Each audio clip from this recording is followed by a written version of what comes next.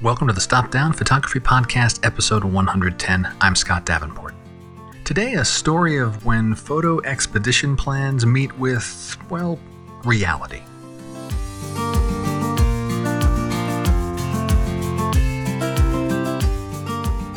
Hi, welcome. Thanks for joining me. I'm glad to be back with you for another chat about photography, this shared passion of ours. And in today's episode, let's take one more step on our never-ending journey of photography. A quick favor before I dive into the story: if you enjoy this podcast, tell one friend. Tell one of your photo buddies about the podcast. Maybe share your favorite episode and suggest they have a listen. And if you're able to do that, you have my thanks. So in late May, I took a drive up the California coast from San Diego to the Cambria area, and the trip was part recreational, a chance to get away for a couple of days immersed in photography, and part exploration. I'm thinking about workshops for 2024 and looking for some new locations. And the area in and around Cambria has good potential. There's rolling hills inland, some great coastline, groves of cypress trees. There's lots of opportunities there. And opportunity is the choice word here. Mother Nature was in a sour mood the bulk of my trip, and seemed determined that I would not get good photos for the duration of my visit.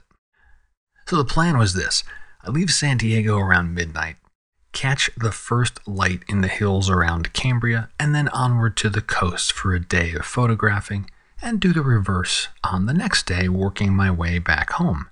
2 days of shooting, lots of hustle, on the go, place to place. Gonna be fun. And everything went to plan until sunrise on the first day. Yeah, I hit the road at midnight. I got to my chosen sunrise location, this perch overlooking a valley, rolling hills. The wildflower bloom was still holding strong in California in late May. The view was to the southwest, so the angle of the sunrise would be great. The potential was all there. I'd done all the pre-visualization of this image. And as the darkness of night turned into blue hour, visibility was effectively zero. The valley was filled with fog. I couldn't see the valley. It was like looking at a bunch of clouds. And the sky wasn't much better, more gray. And it was not burning off. This fog was here to stay. And I was not going to get this photo of the valley I'd envisioned. And that first initial experience sums up the trip. I wrestled with nature in one way, shape, or form for 2 days. With the sunrise a no-show, I pivoted. Okay, head closer to the coast. There are cypress groves nearby the ocean, a forested area, foggy conditions. All right, that could work. So I drove south to Montana de Oro State Park and met with bits of success. From a distance, the fog looked thicker. But when I got down into the trees on the paths, the fog wasn't thick enough. I wanted more fog to better obscure the midground and the background, get better subject isolation, the things we like about fog. That's not working. Pivot again. It's a mile or so to the ocean, so I'll hike that. Montana de Oro has a wonderful set of trails along the bluffs and cliffs of the coast, sweeping views, some great sea stacks, rock formations. I get to the ocean. The atmosphere is heavy. Fog is condensing on my skin, my jacket, my tripod. Everything is damp to the touch. Lots of lens wipes were involved. And the tide was very, very low. Something like -1 foot or so, negative tide swell. So if you've photographed the ocean, extremely low tides are not always photogenic. Messy reefs with shaggy seaweed are revealed, or there's no wave action close to the shore, that kind of stuff. There were some great sea stacks, great rocks, but they were like beached whales, stuck on dry land, and they weren't interacting with the ocean. That made them less appealing. I regrouped again. Okay, I'll move up the coast a bit, find areas where I can really get down to sea level, work up close with the ocean, the sand, the rocks. And I found several places But the beaches were, dirty is not the right word, unkempt. The shore was littered with small tree branches, big enough to be annoying distractions in a composition, yet too small to work with as foreground subjects. There was also a lot of what I thought was plastic on the beach. And it turns out these lumps of plastic were little sea creatures. Their official name is Valella valella. Sometimes they're called by-the-wind sailors. They're these little jellyfish-like things. When they're alive, they're cobalt blue. They get washed up on shore, their color fades, they shrivel up, and they look like lumps of clear plastic. And there were thousands of them. Just lumps of clear-ish looking plastic-type stuff. It looked like litter. Not so photogenic. Pivot again. Getting towards sunset. Who doesn't love a California sunset? On this trip, Mother Nature, that's who. A new bank of fog miles out to sea, just swallowed up the sun. No sunset to be had. Lackluster sky, challenging foregrounds, boring light. You get the picture here. The picture is, I didn't get the picture. There was really not a good thing to be had. And that was just day one. Day two was basically a repeat. I fared a little better knowing what I was in for, or at least my expectations were better set. And I ended up leaving earlier than I'd planned because there was just no reason to force a shot. Just get a jump on traffic, get home. I'm not getting killer photos on this trip. Yet with each failed attempt, I saw potential photos. I saw the photographs that could be if conditions were different. If the fog were thicker, the photos in the groves and a cemetery that I visited would have been stronger. Mental note, in thick fog, I know where to go shoot in this area. If the fog were thinner, that sunrise in the valley would have been great. Mental note, in thin fog, I know where to go shoot. And even a moderate fog, fog weaving around the hills could be very cool. No fog at all, sure, that shot works too. If the tide were a little higher, surges of water would weave around the sea stacks, and that would be great. Mental note, I need a 2 to 3 foot tide for that to work at this location.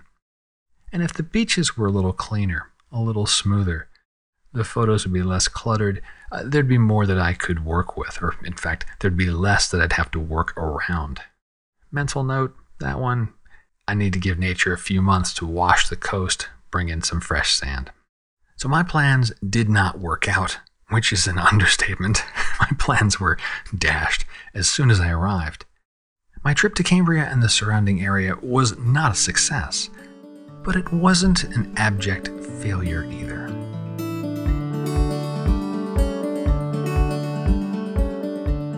A bit of studio news for you. It took a few weeks to get the next podcast episode up, and that's because I've been heads down on several On1 themed projects, as it turns out.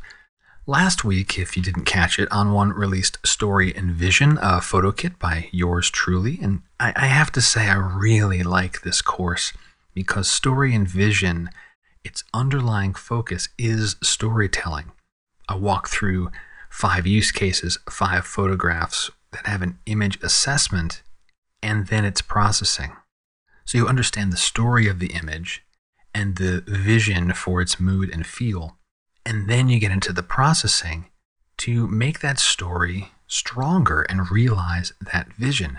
Yeah, of course, in my video courses, you get tips and tricks with using the photo software, in this case, On1 Photo Raw. But more importantly, is a shift in how you approach your editing. Your editing is done in service of the story of the photo. If you're interested in this course, there's special pricing going on right now through June 29th, 2023. It's $29.99, $30.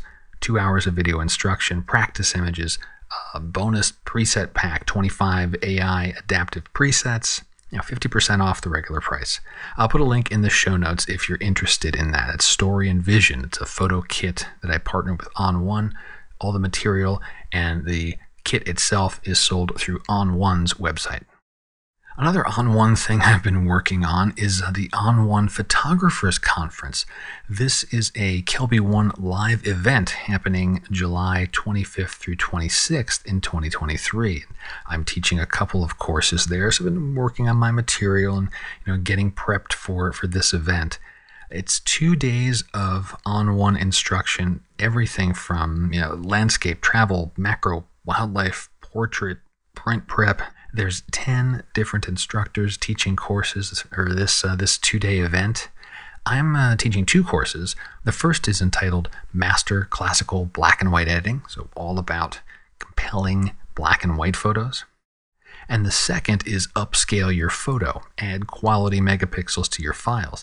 And that's all about the Resize AI module for making small photos into larger prints.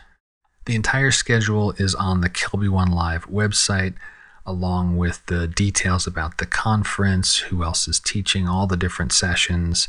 Link is in the show notes. They're doing pre-registration for that event right now. $149 US for 2 days of instruction plus a bunch of bonus content. There's some other things that are that haven't been finalized on the schedule. Some after the courses, like some live Q&A type stuff. And again, $149 US. That's 50% off their regular price. And so if you're an On1 user, I hope you'll join me, Scott Kelby, host of other great instructors for this event. And a third On1 themed thing, I just finished this one up, is the 2023.5 addendum to my book, On1 Photo Raw Essentials. I've just posted this addendum that covers the new features added in Photo Raw 2023.5.